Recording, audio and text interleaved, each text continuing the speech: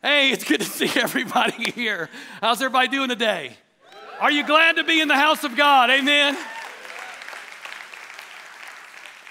Y'all looking good. Turn to your neighbor and say, you look good today. And hopefully if they live with you, you've already said that. If it's a stranger, just take the compliment.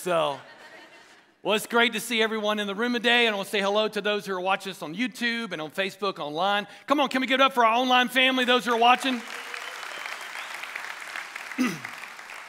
Well, Lisa and I missed you guys last Sunday, but we were away celebrating 27 years married. Hello.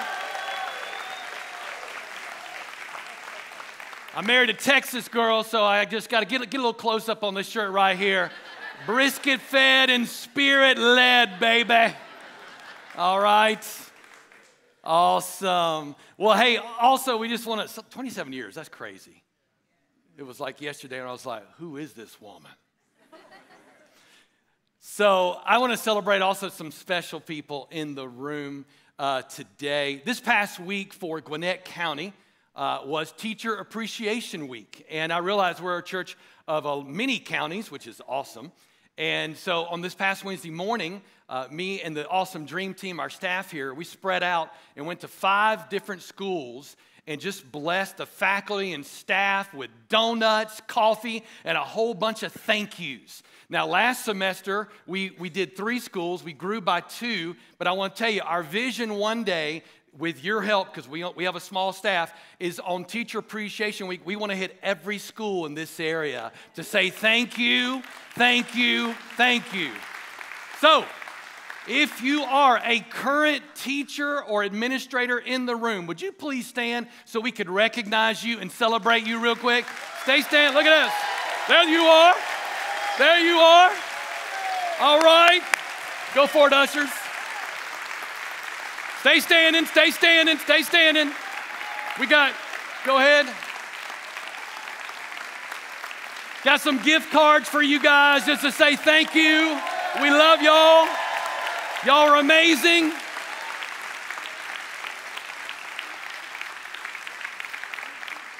Now, they're going to keep standing in the back till y'all get those gift cards to them. They're like, I ain't sitting until I get that gift card. I'll say this as we're still passing out the cards. She's like, you better give it to me. I am who I am because of my dad, number 1. Dad, I love you. Number 2, a volunteer youth pastor. Wasn't paid a penny. He volunteered. Number 3 and 4, 5th grade teacher and a high school coach. And so teachers, we don't say it enough. I know it's been a hard coming out of COVID, but thank you for what you do. You're making a difference more than you know, for sure.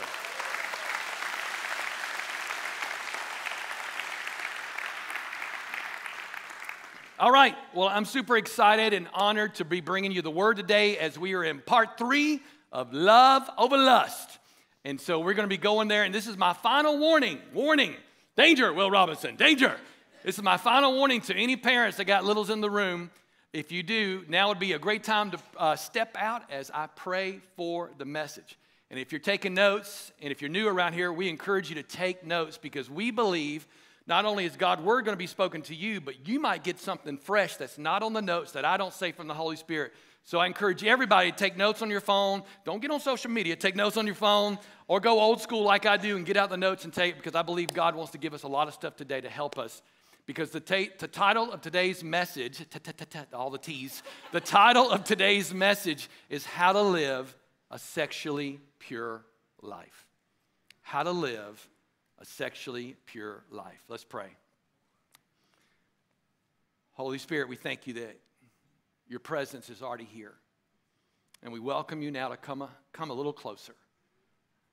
Lord, I come to you today as I have felt all week the weight of this message. I come to you today with fear and trembling to be your mouthpiece for your people for this subject. So help me, Holy Spirit, speak. And would you just right now put your hand on your heart? Holy Spirit, speak to our hearts. Do the healing in our hearts that you want to do during this time as we dive into your word. We silence all the noise and the distractions of the world, even the important things, just for this time, for you to do something deep in our hearts. In Jesus' name we pray. And if you agree, everybody said, amen. Amen. Amen. If you have your Bible, turn over to Matthew chapter 5. We're continuing our Sermon on the Mount series.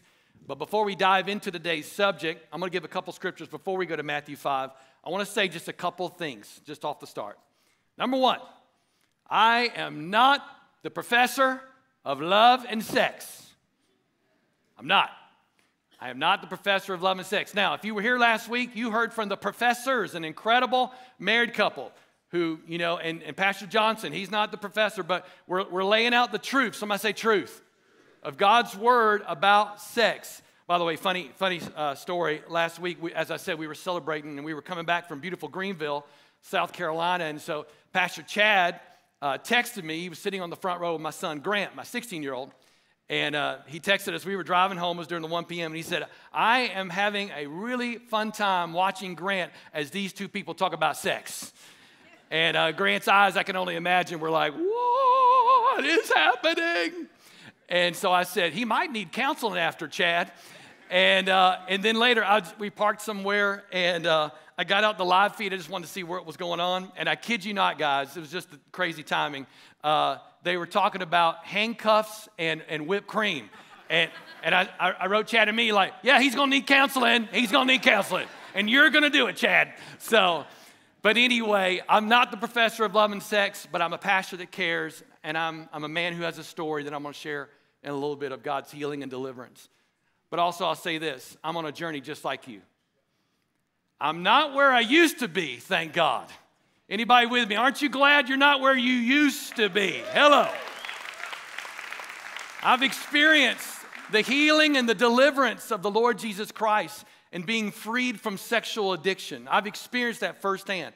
But I'm also here to tell you I'm not where I want to be. And so I'm continually, as I speak for many people in the room, moving forward in this subject. I'm still tempted in this area every week.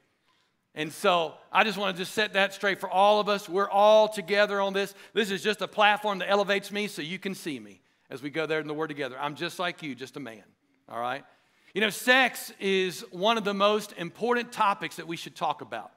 And I know that some people might be like, why are we talking about this in church? Well, let me just tell you, because God talks about a lot of it in the Word of God. God talks about sex a lot in the Word. And I'm on the older side of Generation X, on the top side, even though I am very young, all right? And let's set the record straight. But I'm on the top side of Generation X, and I'll just say this, and I'm not blaming our parents, but we didn't talk about this stuff back in the day. And I never heard it preached about in church. I never heard sex talked about through God's word, about what God says about sex. And so we got to talk about it. But you know where I heard it? Where I heard about sex? All out in the world and in school. And it was all the twisted and perverted sex, not God's intention for my life. And so we want to talk about it because God talks about it. And if God talks about it, we need to be listening. Amen? So I want to get us all on the same page real quick. About sex, if I could just summarize all this, 4 facts. Somebody say facts. I want to give you 4 facts about sex. Facts number 1, God created it. Period. God created sex. He came up with it. It was His design, a beautiful intimacy. That leads me to fact number 2. God created us. Somebody say me. He's talking about us. God created us as sexual beings designed for physical intimacy between a man and a woman. Say it with me. Who is married? Who is married?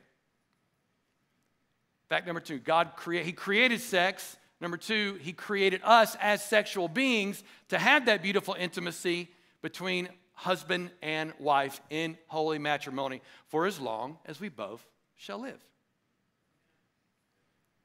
Fact number 3, hell will always try to pervert what God created as beautiful. I want you to get that in your spirit. Hell hates God. Hell hates anything that came from God. Hell hates anything that looks like God. And so hell will always try to pervert what God created, or I'll even add the word, and ordained as beautiful, which sex is between a husband and a wife. And then fact number 4, I told you to give me 4 facts, get us all on the same page. We live in a sex-saturated society that is constantly bombarding us with 24/7 images that can warp and pervert the beauty of sexual intimacy between a married couple. And if you're not married, it can warp and pervert your future spouse. It warp and pervert, the intimacy between your future spouse. You may be single and young today, but if you're getting involved with sexual sin, I'm telling you, if you don't deal with it and repent from it, it will affect your future marriage. And there was a lie that was told to me and many men of my generation that when you get married, you'll never deal with it again. That's a lie. You'll carry it right into your marriage. That lustful spirit, you'll carry it right in to your marriage unless you repent of it and get healed from it. Again, hell hates anything that smells like God, looks like God, is God. Hell hates God, actually. He hates God. He hates marriage. He hates everything about us because we look like our Father. We were made in His image. Come on, somebody. And his main purpose, hell's main purpose, come on, you know it, is to steal, kill, and destroy. And he'll take any of those. He'll take one of them. He'll take all 3. Whatever he can to do to destroy your soul, to destroy your marriage, destroy your family, destroy you. He hates you. And the Bible calls him the prince of the power of the air. Air being the unseen world. The world right now, by the way, right now there is spiritual warfare going on. As I am preaching God's word, there's warfare going on right now in the spirit realm. It's an unseen world for us. And the Bible calls Satan, Lucifer, the prince. He ain't no king. He's the prince of the power of the air. Well, how do you become a prince, Chris? When we fell, going back to the garden, he took over.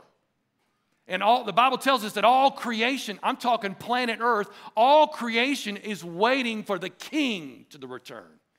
He's waiting for the king to return, to set things right. Come on, somebody. But while that's going on and while we're waiting for the Lord to return and while we're trying to live this holy and pure life before God, hell is flooding every single outlet he can with a twisted and perverted version of sex. I mean, it's all over the place. You can't even hardly watch commercials anymore. By the way, fellas and ladies who love football, I'm looking forward to football season when it comes. But I tell you what, I no longer watch live football games because of some of the commercials. We have this thing that we can record now. Come on, somebody. Whoever heard that was from the Lord idea. I record it on my YouTube. I go through the game. Makes it a lot quicker, by the way. And fast forward, I don't have to see any of that junk. Because it's everywhere. It's everywhere. That's why I would even encourage all of us just to jump on social media, do your thing, and then get off. Because it's everywhere. So with that being said, let's just be real honest in the room today. It can be very challenging to live and to walk out a pure and holy life. It can just be challenging. Any honest people in the room? Hello? I mean, let's just be real. It can be challenging to live a sexually pure life in this world, whether you're single or you're married. Let's look at some very real challenges. These stats are not fun to say. They were not fun to read. But let's look at the reality of what's going on in our world. I could give you tons. I'll just summarize a few. 1 out of 5 children. Oh, by the way, let me just preface this by saying these stats are actually 2 and 3 years old, so they're worse today. This comes from georgebarna.org, which you can trust his stuff. That organization is right on. 1 out of 5 children have sex by the age of 12 in America. I believe that has come down to 10 now. Average age of viewing porn for the first time is 11. I was 10 when I found pornography. I'll share about that in a moment. 94% of children, 94% of children will see porn by the age of 14. One of the other things right here, just to give you a couple more, over the course, and these are horrific in themselves, but over the course of a lifetime, 28% of youth in America, ages 14 through 17, report being sexually victimized. 1 in 4 girls and 1 in 20 boys are victims of sexual abuse. That comes from the National Center for Victims of Crime reports. This is not on the screen, but 50% of Christians, listen to this. This was the one that grabbed me. A friend sent this to me last night because he knew I was talking about this. And this just broke my heart. 50% of Christians believe, they say that casual sex, or they believe that casual sex between consenting adults is okay. 50% of Christians, that'd be half this room, believe that you can have casual sex between two consenting adults. It's okay. That comes from the Pew Research. You know, today we live, and it's very evident, this word I'm about to give you is not a new word. It's definitely become very prevalent in the last 3 to 5 years. Today we live in this hookup culture. And the hookup culture, it accepts and encourages casual sex encounters, which includes one-night stands or whatever other kind of sexual activity is taking place without having to be in a committed relationship. It's just a hookup culture. And let me just tell you, it is all in the schools, private and public. It's all out there. It's in the world, and it's prevalent. And what people don't realize, Christian or non-Christian, is there is no such thing as casual sex. There's no such thing as a one-night stand. Because what people don't realize is that sex is a spiritual and sacred thing. And something happens when you have sex with someone else, that there is a bonding that takes place. There is an intimate connection, an emotional, spiritual thing that takes place. And it could have been a one-night stand, or it could have been many events or whatever. But there's a binding that takes place in that. Right here, look on the screen. It might have already come up, but sex is not, somebody say not. Sex is not just a physical act, but a sacred and spiritual act as it binds people together, body and soul. It is sacred. It is sacred. Why is it sacred? Because it came from God. Sex came from God. No matter what the world's tried to do to it, God came up with sex, and that makes it spiritual, and that makes it sacred. And by the way, I don't have time to go there, but again, if you're taking notes, 2 Timothy chapter 3 tells us that one of the signs of the last days before the Lord comes back is that it says these exact words: people will consider nothing sacred. People will consider nothing sacred. It's one of the signs that we're going to be living in the last days. And church, I don't need to tell you, that is the world we live in right now. There's nothing sacred anymore. The Father's Knows Best generation, all the stuff on TV, all the things going on, nothing that was considered right or holy or pure or, non-Christian words, just the standard. There is no standard anymore. The things that we never thought we'd see on television, not accounting streaming or all the social media, all the streaming networks and cable, but the things on television we thought we'd never see or hear, there is no longer a standard. So guess who has to have standards? Us. Guess who has to have convictions? Us. Because the world has no convictions. And who are we going to mirror, the world or King Jesus? I want to mirror, by the grace of God and by His strength, the sacred one. Amen? The one who came up with it, our Father. Y'all with me today? A couple scriptures before we park in Matthew 5 in the Sermon on the Mount.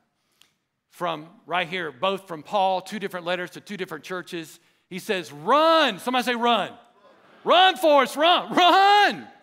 Run from sexual sin. See, too many of us in the room have been trying to fight sexual sin, and it never tells you to fight sexual sin. It actually says to stay away from it. It says to run from it. Another translation will say, flee anything that stimulates youthful lust. Run from it. Don't even go near it. But we let it entertain us. Run from sexual sin. No other sin so clearly affects the body as this one does. Why? Because it's sacred, because it's spiritual. For sexual immorality is a sin against your own body. Don't you realize that your body is the temple of the Holy Spirit? Come on. who lives in you and was given to you by God. You do not, if you're a Christ follower, you do not belong to yourself, for God bought you with a high price. What was that high price? The blood of his son. Thank you, Lord. Thank you for purchasing me, even in my yuck. For God bought you, somebody say me, with a high price. So you must honor God with your body. One more scripture, 1 Thessalonians 4. God's will. So if you're ever wondering, what is God's will about sex? Right here, plain and simple. God's will is for you to be holy. So there it is. Look at the language and the verbiage. So stay away from all sexual sin. Then each of you will control his own body and live in holiness and honor, not in lustful passion like the pagans who do not know God and his ways. Never harm or cheat a fellow believer in this matter by violating his wife. Oh my goodness, I wish I had time to go there. We don't. For the Lord avenges all such sins, as we have solemnly warned you before. God has called, somebody say called. He's called us to live holy lives. Now listen, that's huge. God's called us to walk this way. He's called us to be pure in an impure world. Leave it on the screen if you don't mind. God has called us to live holy lives. He's calling, saying, son, I'll just put my name there. You put your name. Chris, will you walk after me? Will you run after me and my ways? I'm calling you to be holy. I'm calling you to be sexually pure in a sexually impure world. He's called us to live holy lives, not impure lives. Now look at this. This is huge. And most people don't read this verse. The next verse, verse 8. Therefore, anyone who refuses to live by these rules, this standard that God has put for us, anyone who refuses to live by these rules is not disobeying human teaching, but is rejecting who? God, who gives his Holy Spirit to you. Now, I just said a couple things. I'm in teacher mode, so y'all stay with me for a second, then we'll kind of bring this in. You know, a lot of times you hear the word sexual immorality, right? It's all through the New Testament. Paul really parked on those words. And without doing a deep dive of those words, the Greek word for sexual immorality is the word, interesting, the Greek word is porneia, which is where we get our English word pornography. Actually, if you dive deep into it, I just need to say this, that word means prostitution. You're selling yourself. You're surrendering yourself. You're giving yourself away. So the Greek word is porneia, which is where we get our English word pornography. So I want to make sure we understand what is sexual immorality. Right here on the screen, sexual immorality is the surrendering, oh gosh, let's just stay on that for a second. It is the surrendering, just let that sit for a second. Sexual immorality is the surrendering of our sexual purity, and it involves any type of sexual expression outside. Somebody say outside. So God is like, pause it for a second. God's like, here's where I want you to go. I want you to have fun, and I bless it, and it's beautiful, and it's great. I came up with it right in the biblically defined marriage. That's where I want you to have sex. But what he's saying right here is what definition, a biblical definition of sexual morality, is when we surrender our sexual purity or any type of sexual expression which is outside the boundaries of the biblically defined marriage relationship. Y'all with me? Now let me just say something real quick before I share my story. I realized, because I just had a lot of people tell me afterward, that you can relate with what I'm about to share. And I just want to say this to all of us in the room. Again, I go back to, we're not who we used to be. I don't know what your past was like, but can I just remind you today of that key word? It was your past. So if right now the enemy is whispering to you, you've done too much, Chris is going this message and you're just a sinner and you've just made some, can I tell you what? Shut the enemy's mouth. Don't even listen to him. You are not a failure. Our past has been redeemed. The things that were stolen from us has been restored. We serve a God who can redeem what the enemy has taken from us. And so I just want to tell you, if you're feeling guilt and shame and condemnation lying to you right now, well, that's what it is. It is a lying spirit. Because the Word of God, not Chris, the Word of God says, if you are a Christian, there is no condemnation for those who are in Christ Jesus. None. Now, if you're convicted, that's a different story. Speaking of stories, I'm going to use this language. I surrendered my sexual purity at the age of 10 years old when I found my first pornographic magazine. Everything back then used to be in magazines. And so, I mean, we're going way back. We're going back. We're going back in the day when we used to, during the summertime, get on our bikes after breakfast, bye, Mom, and head out and just be all in the woods and just have fun. Anybody remember that day? You're just biking all over the place. No, there was no Life 360. There was no cell phone. There was nothing. You were just out there going everywhere. Whether you were in the city or like me, I lived a little bit outside the city. My family did. We were just everywhere. I told Lisa, I was telling her yesterday a little bit about the message, and we used to have Roman candle battles all the time. And she's like, how did you not set the forest on fire? I'm like, only God, I don't know, But I would grab my dad's old jackets and put them on because it hurt when you got hit by those things. And then I made the mistake of not hiding those jackets, and during wintertime, my dad put it on. He's like, why is there so many holes in my jacket? And so we just had a blast. We had fun. And one day of all those fun days, and it happened in the summer, me and my best friend were riding bikes, and we came upon a pile of pornographic magazines. And I gave my heart to Jesus at 12, but I knew enough that this wasn't right. I was 10. And so I took two or three. So did my best friend. He took them home with him. I took 2 or 3 and hid it in our tree house that we had built in the woods. I hid it from my parents. I hid it from my brothers. I'm the oldest of 4. And I kept going back to it. I was drawn to those pictures. And that created from craving to an addiction that literally kept me in bondage until 22 years old, which I'll share about in a second, how God freed me and delivered me from that. Go back now to age 11. At age 11, I was sexually taken advantage of by a babysitter.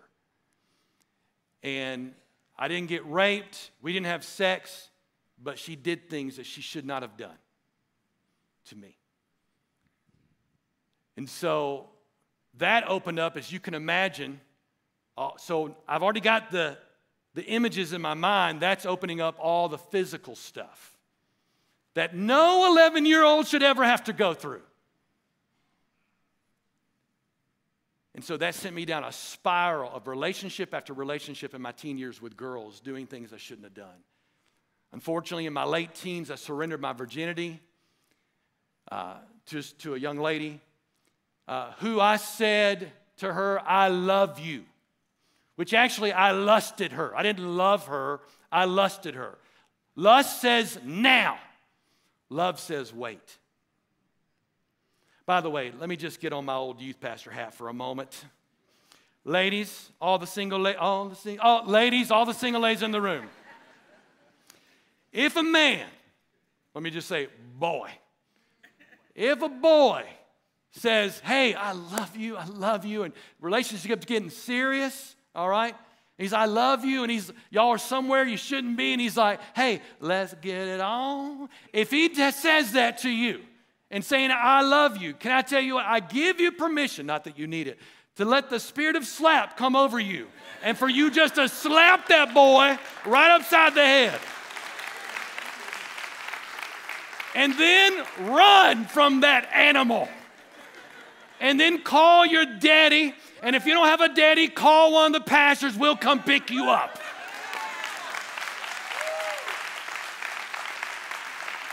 And by the way, as I said, we were youth pastors for over 20 years. Lisa and I got a lot of those calls.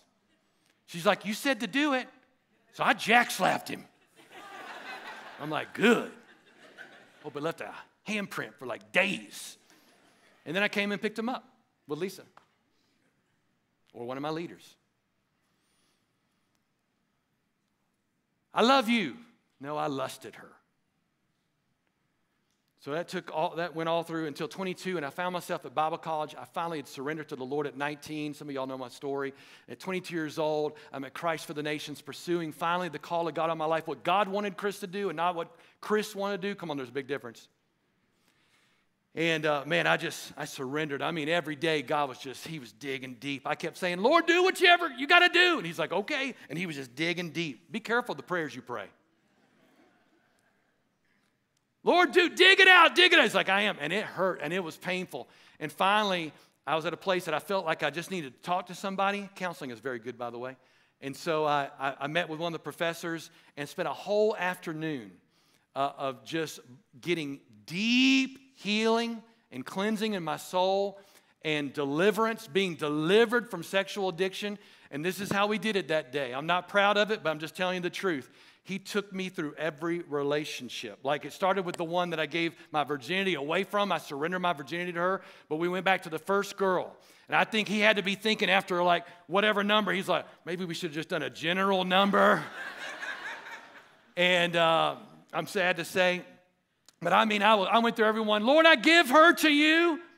I break my attachment with her in Jesus' name. I bless her, God. I thank you, her future's blessed. I break off any tie, and I close that door in Jesus' name. Any soul tie, you break it off, and I save my soul and my heart and my purity for the one that you have for me in holy matrimony. I mean, I went through, it was hours. He was exhausted. I was exhausted. But man, I walked out of there, I'm telling you, I walked out of there free. And I believe, and I call this, I'll probably write a book on it one day. I walked out of there. You can't ever go back. You can't go back in time and redo the physical act, but God can do something spiritually, and literally I call it the glory of a new virginity. The physical act, I can't go back, but he did something so deep in me and so spiritual and so clean and so liberating that I was like, my innocence was back. It was like a do-over. That's our God. Only God can do that. And I'm telling you, I know how innocent came back in me, because on our honeymoon, I locked myself in the bathroom because I was scared to death. And I'm not trying to tell you Lisa was some wild thing. I was just so... What'd I say? She wasn't. I'm just saying, well, maybe. I don't know. But anyway. Where are we on the notes?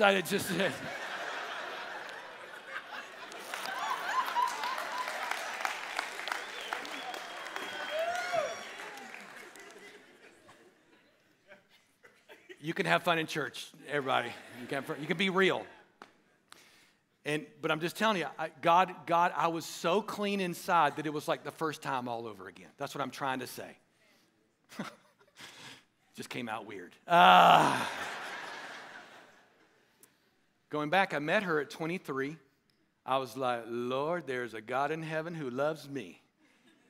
And one of the ways you know the one, she made me want to be more like Jesus. One of the ways. And funny story, all the girls I dated in my life, we had one rule at the house. One rule. If you're going to date the girl, you got to come home and introduce her to mom and dad. By the way, that's a good rule. I would say do it. But I hated the outcome, because when I'd come home after the date, a few hours later, my dad be in that old rocking chair.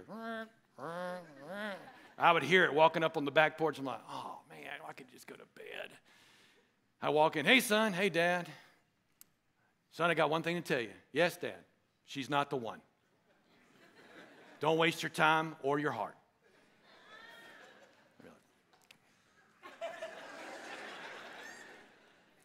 Every girl. So I'm in Dallas, my dad's in Bama, I meet her, I'm a different person, everything's changed. I call my dad, he was still at work, got my mom on the phone, told her everything. She's like, oh, you know, as moms can be. Told my dad had a dream that night in Bama, I'm in Texas at Bible college, calls me up the next day, and this was back in the day, again, payphone, 5th floor, Frith, you got a call. Ran all the way down there. Got the payphone. Hey, Dad, I'm about to go to class. What's up? He's like, son, I got one thing to tell you. Don't lose this one. She's the one. And I'm like, what? He had a dream that night, and the Lord said, the girl that Chris is married is his wife. Now, I didn't tell her that for a long time, because that would have scared her to death. We were just starting off there.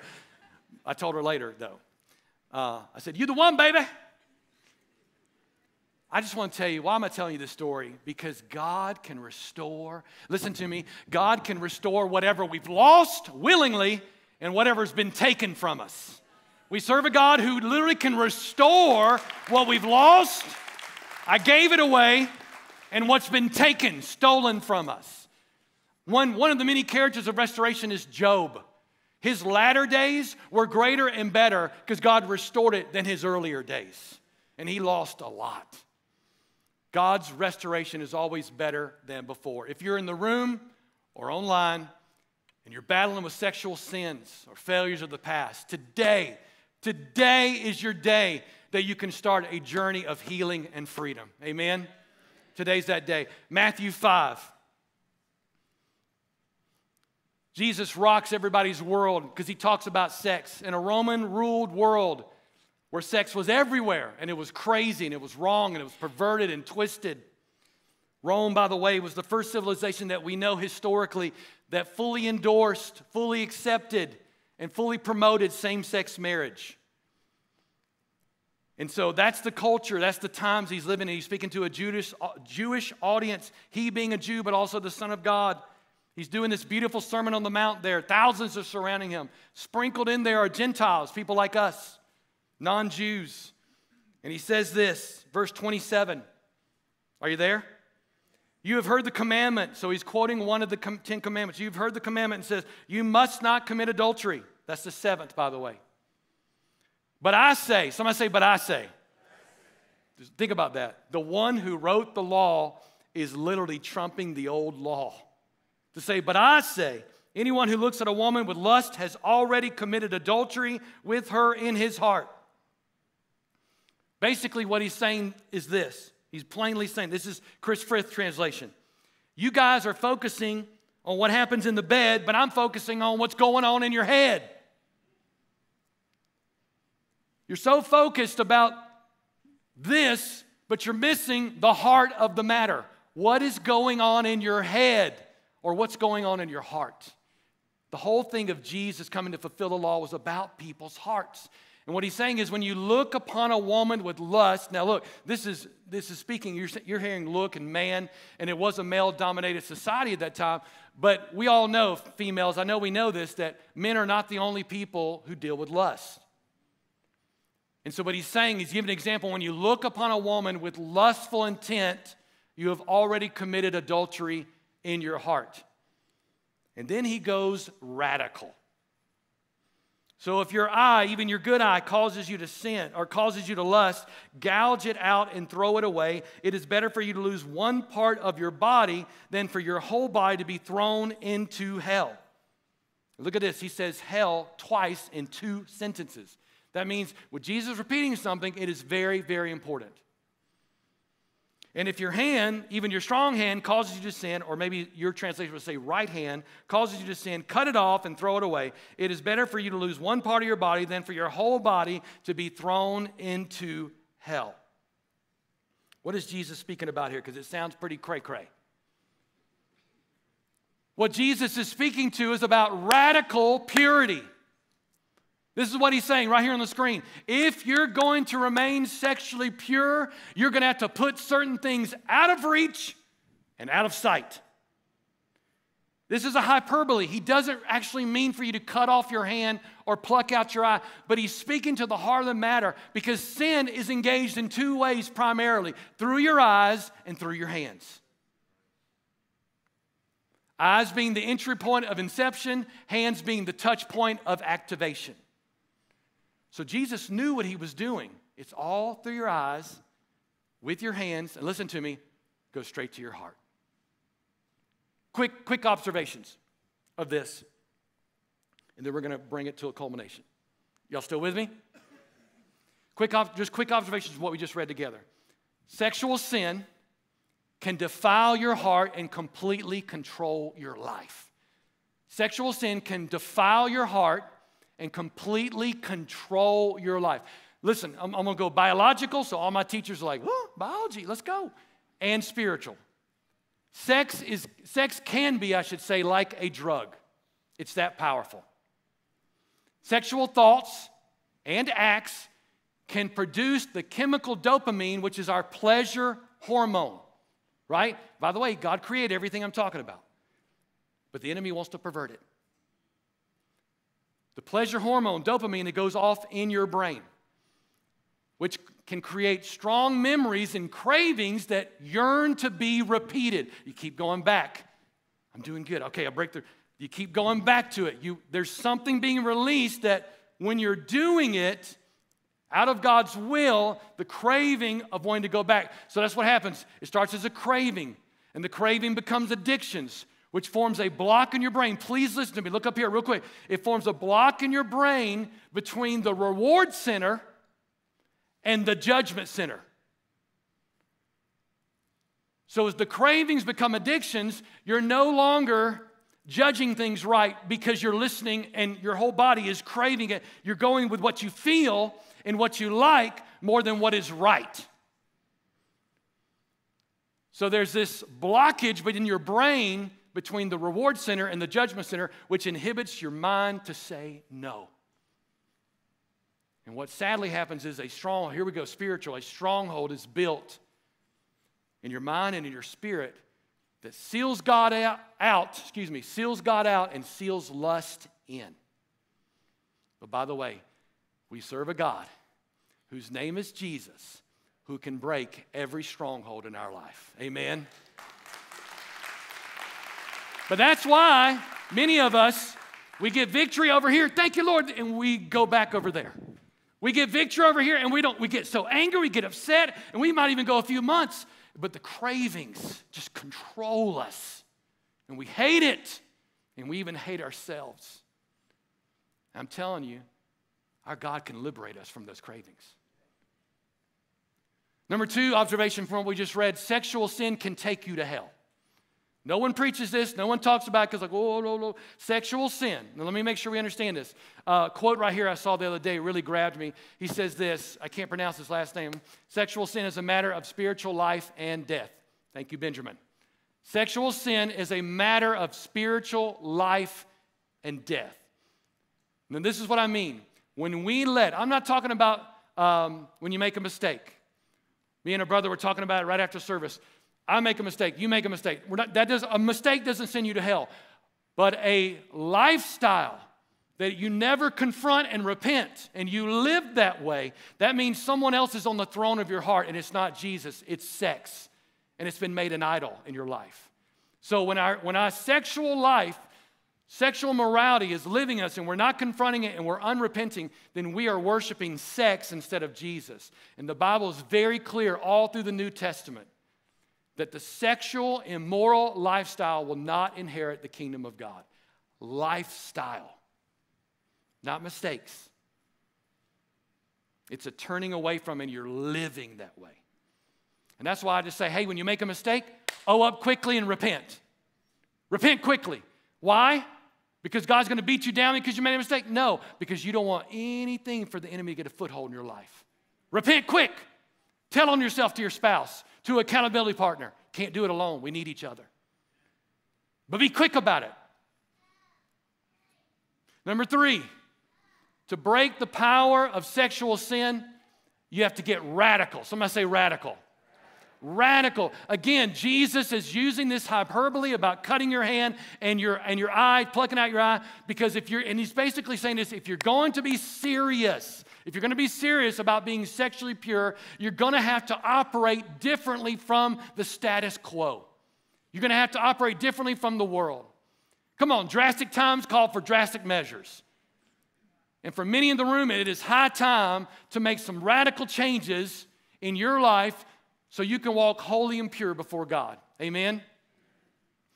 So as we bring this to a culmination, again, I told you about taking notes today. I've given you a lot. Thank you for staying with me engaged. I want to give you 4 key areas as we close, and I'm going to go pretty quickly on it, and then we're going to have some time of ministry.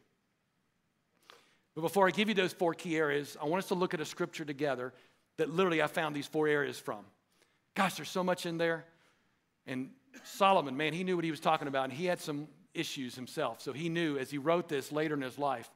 Let's just look at it together. Proverbs chapter 4 says this, Listen carefully, my dear child, to everything that I teach you, and pay attention to all that I say.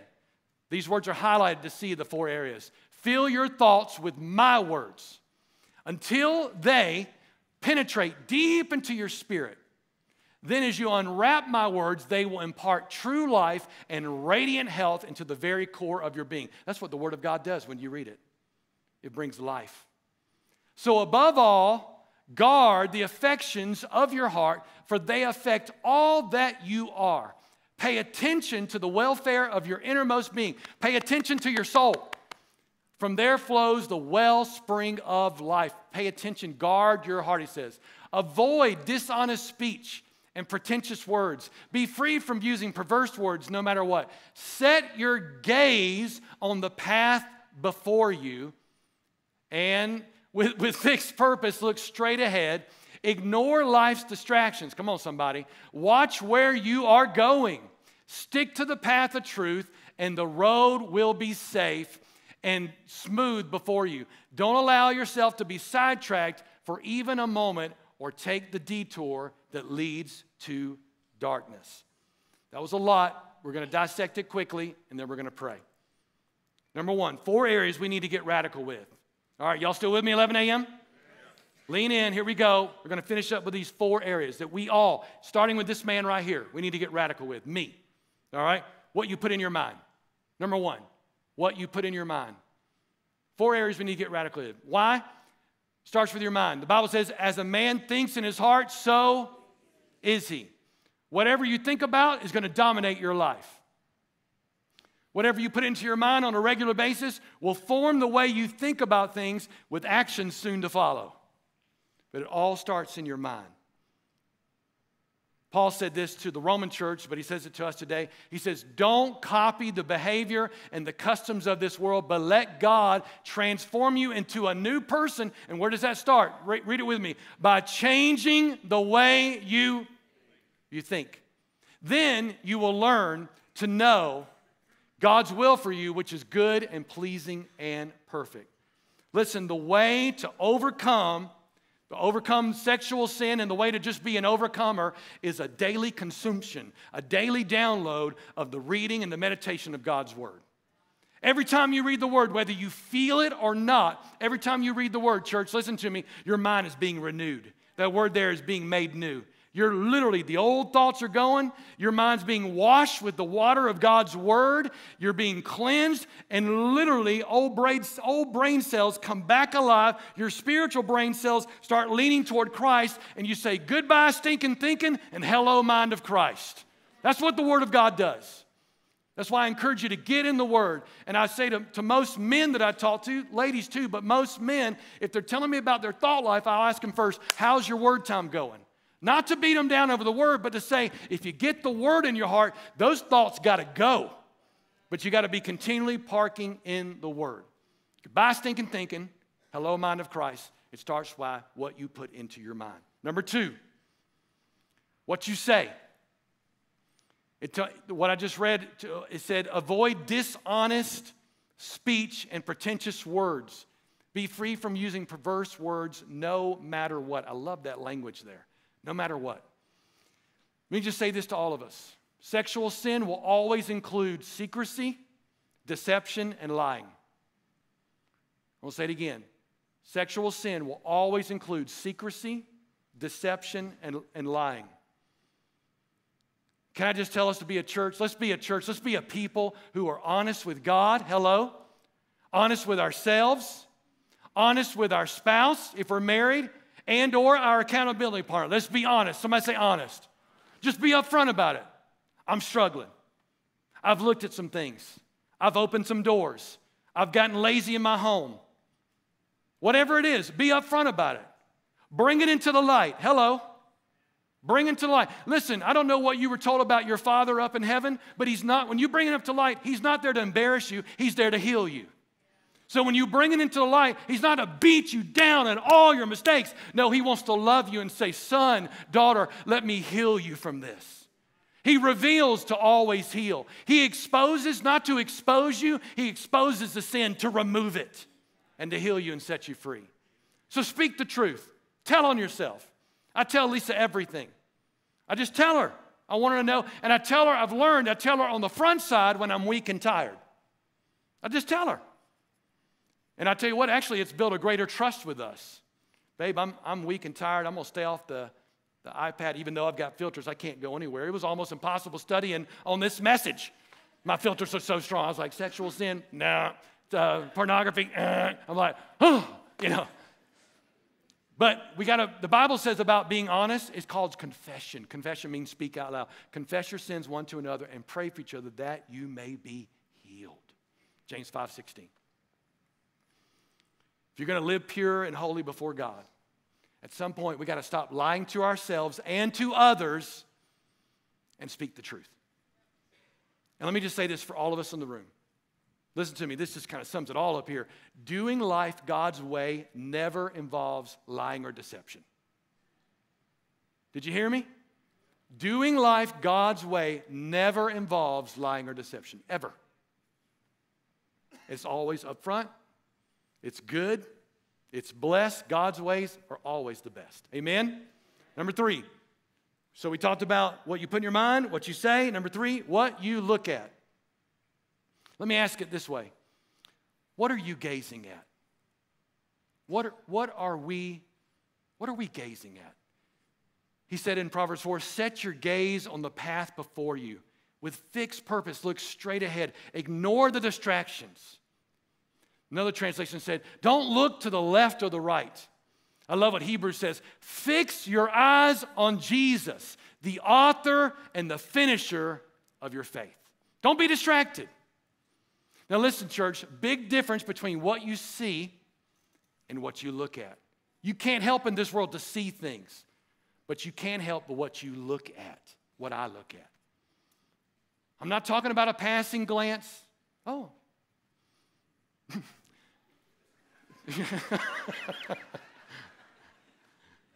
Lisa and I, we have a rule when we go to the mall. She'll be just like left. I'm like, okay. You know, just like right. Okay. Left. Okay. I kid you not. That's our rule. Especially when we get in that underwear area. She's just like left, left, left, left, left. But I appreciate that I have a wife, my best friend, who's looking out for my eyes and my heart. Amen? That may sound corny to you, but I call it love. So we got to make sure, what are we looking at? I'm talking about the gaze, passionate desire that leads to fantasy and imagination. How many of us have undressed others with our eyes? Listen, with the help of the Holy Spirit, one of his names is the Helper, and with the practical thing of technology, we must govern what we look at. I just told you, I can't go anywhere. I remember when we put the codes on there, Grant, you remember that? I said, son, put the security code, and he was like, you know, I'll never be able to guess that crazy code to get in there. And I don't want to. And listen, you're fooling yourself if you don't have some kind of filters on all your electronics. You're playing games with something that is not good. We need to have some type of filter and software on our stuff. And by the way, there is free stuff out there. There's expensive stuff too, but whatever, get some stuff on there. Your TV, all of it. Protect yourself and your children and your family. Listen, if a thief was to come into my house, heaven forbid, my Ring network's been going off. We've been having some break-ins in our area, not just our street. And I'm part of the Ring family, like, oh, no, you know. And if a thief was coming into your house, I'll just say my house, I want to introduce them to my 2 other sons, Smith and Wesson. And the last thing I want to do is shoot somebody, but if they're coming in to cause damage to my family, I'm going to take them out. Because I got one family. You don't have to like what I'm saying. This is my conviction. I'm going to protect my family. I'm going to lay my life down. If that guy's coming in the window, I'm literally pushing him out. Whoever it is.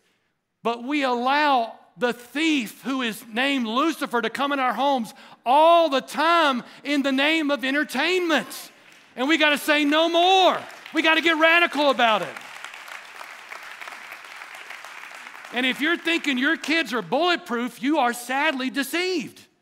It's all out there.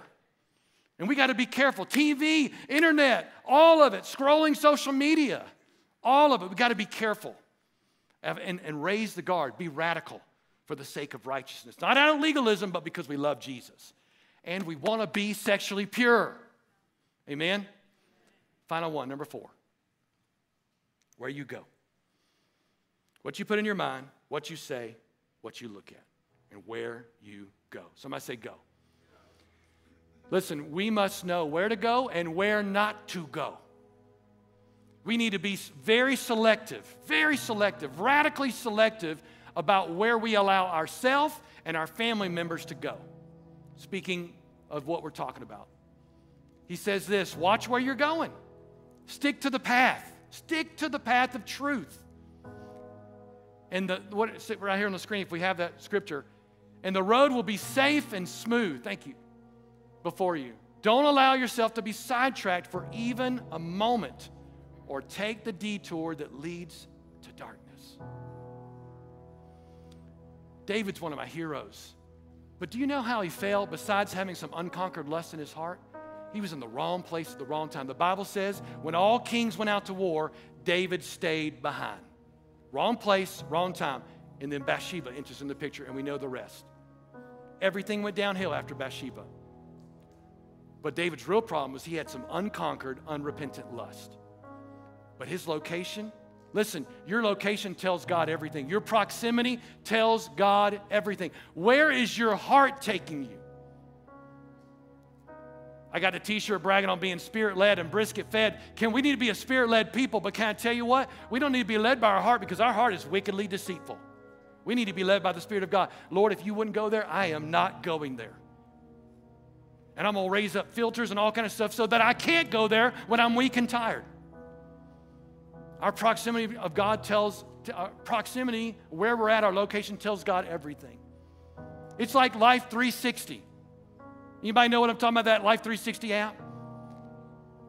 We all know as a family where everybody, I see Allison in Dallas where she's going to church this morning early, and my family and everybody going. I can't even sneak into Best Buy to buy Top Gun Maverick because Lisa will write me and say, why are you at Best Buy? What are you doing over there? I'm like, oh, Tree 360. Life 360. Listen, there's no such thing as a slip up. We know what we're doing and we know where we're going. The Bible tells us to stay away. Just don't even get close to it. Proverbs even tells us to stay away from her. Who is her? Sexual immorality, the sexual immoral woman. But it's just stay away from sexual sin. Don't go near the door. Somebody say door. Don't go near the door of her house. Listen, if you're serious, I know I've given you a lot today, but y'all are awesome. Thank you. If you're serious about living a life of purity, you're going to have to be radically selective of where you allow yourself to go. Just as we close, at some point in our lives as Christ followers, if we're going to really fully commit to God, listen to me, we're going to have to really make a decision about who or what is sitting on the throne of our heart. Is it sex sitting on the throne of my heart? Or is King Jesus sitting on the throne of my heart? God came up with sex. We've already spelled out how that's supposed to go down. But sex can become an idol sitting on the throne of our heart in a perverted way that God wants to heal us from. I learned this by being broken free and healed and delivered from sexual addiction. Our addictions is tied to our lack of surrender to King Jesus. I'm going to say that again. Our addictions are tied to our lack of surrender to King Jesus. Today, I can't wave my hand and do anything, but today, for many people in the room, it can become a new day of journey, of healing and freedom and deliverance, and it can be a day of a radical lifestyle to do whatever it takes. That's the attitude. I just kept hearing that. I studied all weekend. Whatever it takes, God. Whatever it takes. Whatever it takes. Can't watch that show anymore. whatever it takes. I'm not going to allow that in my home anymore, whatever it takes. I'm going to be radical for the sake of purity, starting with me as the priest of the home and my whole family. Whatever it takes, because I want to look like you. Amen? Let's pray together. Father, thank you for this time. Come on, right where you're at, can you just whisper to him, express to him in your own way, gratitude that he's always been with you, that he's our healer, he's our deliverer. Father, thank you, God, for your healing. Thank you, Lord, for your grace. Thank you, Lord, for your mercy. Thank you, Lord, you never give up on us. Thank you, Lord, you'll never kick us to the curb. Thank you, Lord, you always say, come as you are. Thank you, Lord, for your mercy, God, that you poured out on my life. Thank you, Lord Jesus, that you're really good at restoring things that have been lost or stolen. Thank you, Lord, that we're not who we used to be, but we're becoming, with your help, who we've been called to be. And so we thank you. Maybe you're in the room right now in this moment, just with every head bowed, every eye closed. The most important call of all that you need to answer is the call of your salvation or coming back to Jesus. So if you're here today and you're away from Jesus, or maybe you've never asked Jesus to be your Lord and Savior, can I just ask you right here in this moment, if that's you, you're in a safe place. And it's just a decision of saying, Jesus, I need you to be Lord. I've been running my life my way and I'm done. I'm through and I surrender to you. If that's you today in this space, ask you to raise your hand real quick and say, Pastor, that's me. Today, I want to come back to Jesus. I want to make him Lord of my life. Thank you, Father. Raise it high so I can see you. Thank you, Lord. Don't be ashamed. Don't be embarrassed. You're in a safe space. Thank you, Lord. Your hand is an extension of your heart. That's why I say raise it high. He died for your heart. He wants you, son. He wants you, daughter. And there's nothing that you have done in your past that will stop him from loving you with everything he's got. He actually thought of your past and all the yuck we've ever done while he went to the cross. Come on, pray this prayer with me. Say, Jesus, all of us in the room, Jesus, we come to you now. And we thank you for leaving heaven, for coming to earth, for dying on the cross, and for rising from the dead for me. So right now, in Jesus' name, I give you my heart. I give you my life. I repent of my ways and doing life my way. And I make you King and Lord of my heart. I surrender my all to you. Help me be all that you call me to be. In Jesus' name we pray. Amen. Amen. Several of you raised your hands. You made the most important decision of your life.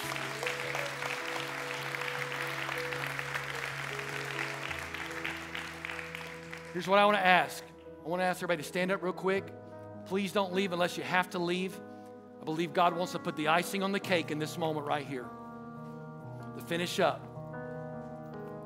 We serve a God who is really good at doing heart surgery. Many of us in the room are testimonies of heart surgery. He took an old heart and made something new. So in just a moment, I'm going to come down these stairs and come on the floor. Again, this is just an elevated platform so you can see me. Because I want to give a call now to anyone in the room who wants to join me into a radical purity. A radical purity. Maybe you're in the room and sex has been on the throne of your heart. And I know you're thinking, well, what will people think? Who cares what people think? Who cares what people think?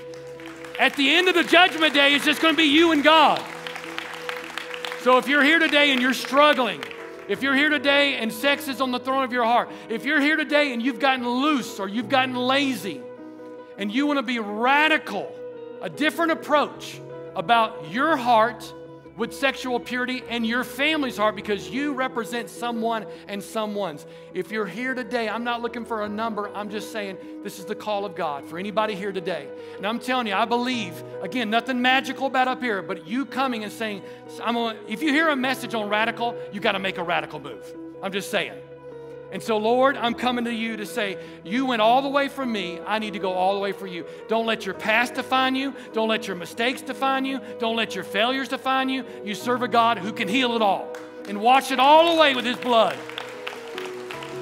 The team, Alvy and the team, is going to lead us in a simple chorus. And if you're here today, and if you're uncomfortable coming up front, that's okay. Make your chair your altar, but don't just let this moment fly by. But if you want to join me, because I was convicted all week. You know, it's like, I'm good, church, but I was like, I want to get radical. I want to get radical, even for my grandchildren one day. Come on, the generational curses that are broken in Jesus' name off our lives. But it starts with me, it starts with you. So if you're here today and you need to make him Lord in any of these areas we talked on, I encourage you to join me up front. We're going to worship God in a moment, and then we're going to pray. Let's worship God together.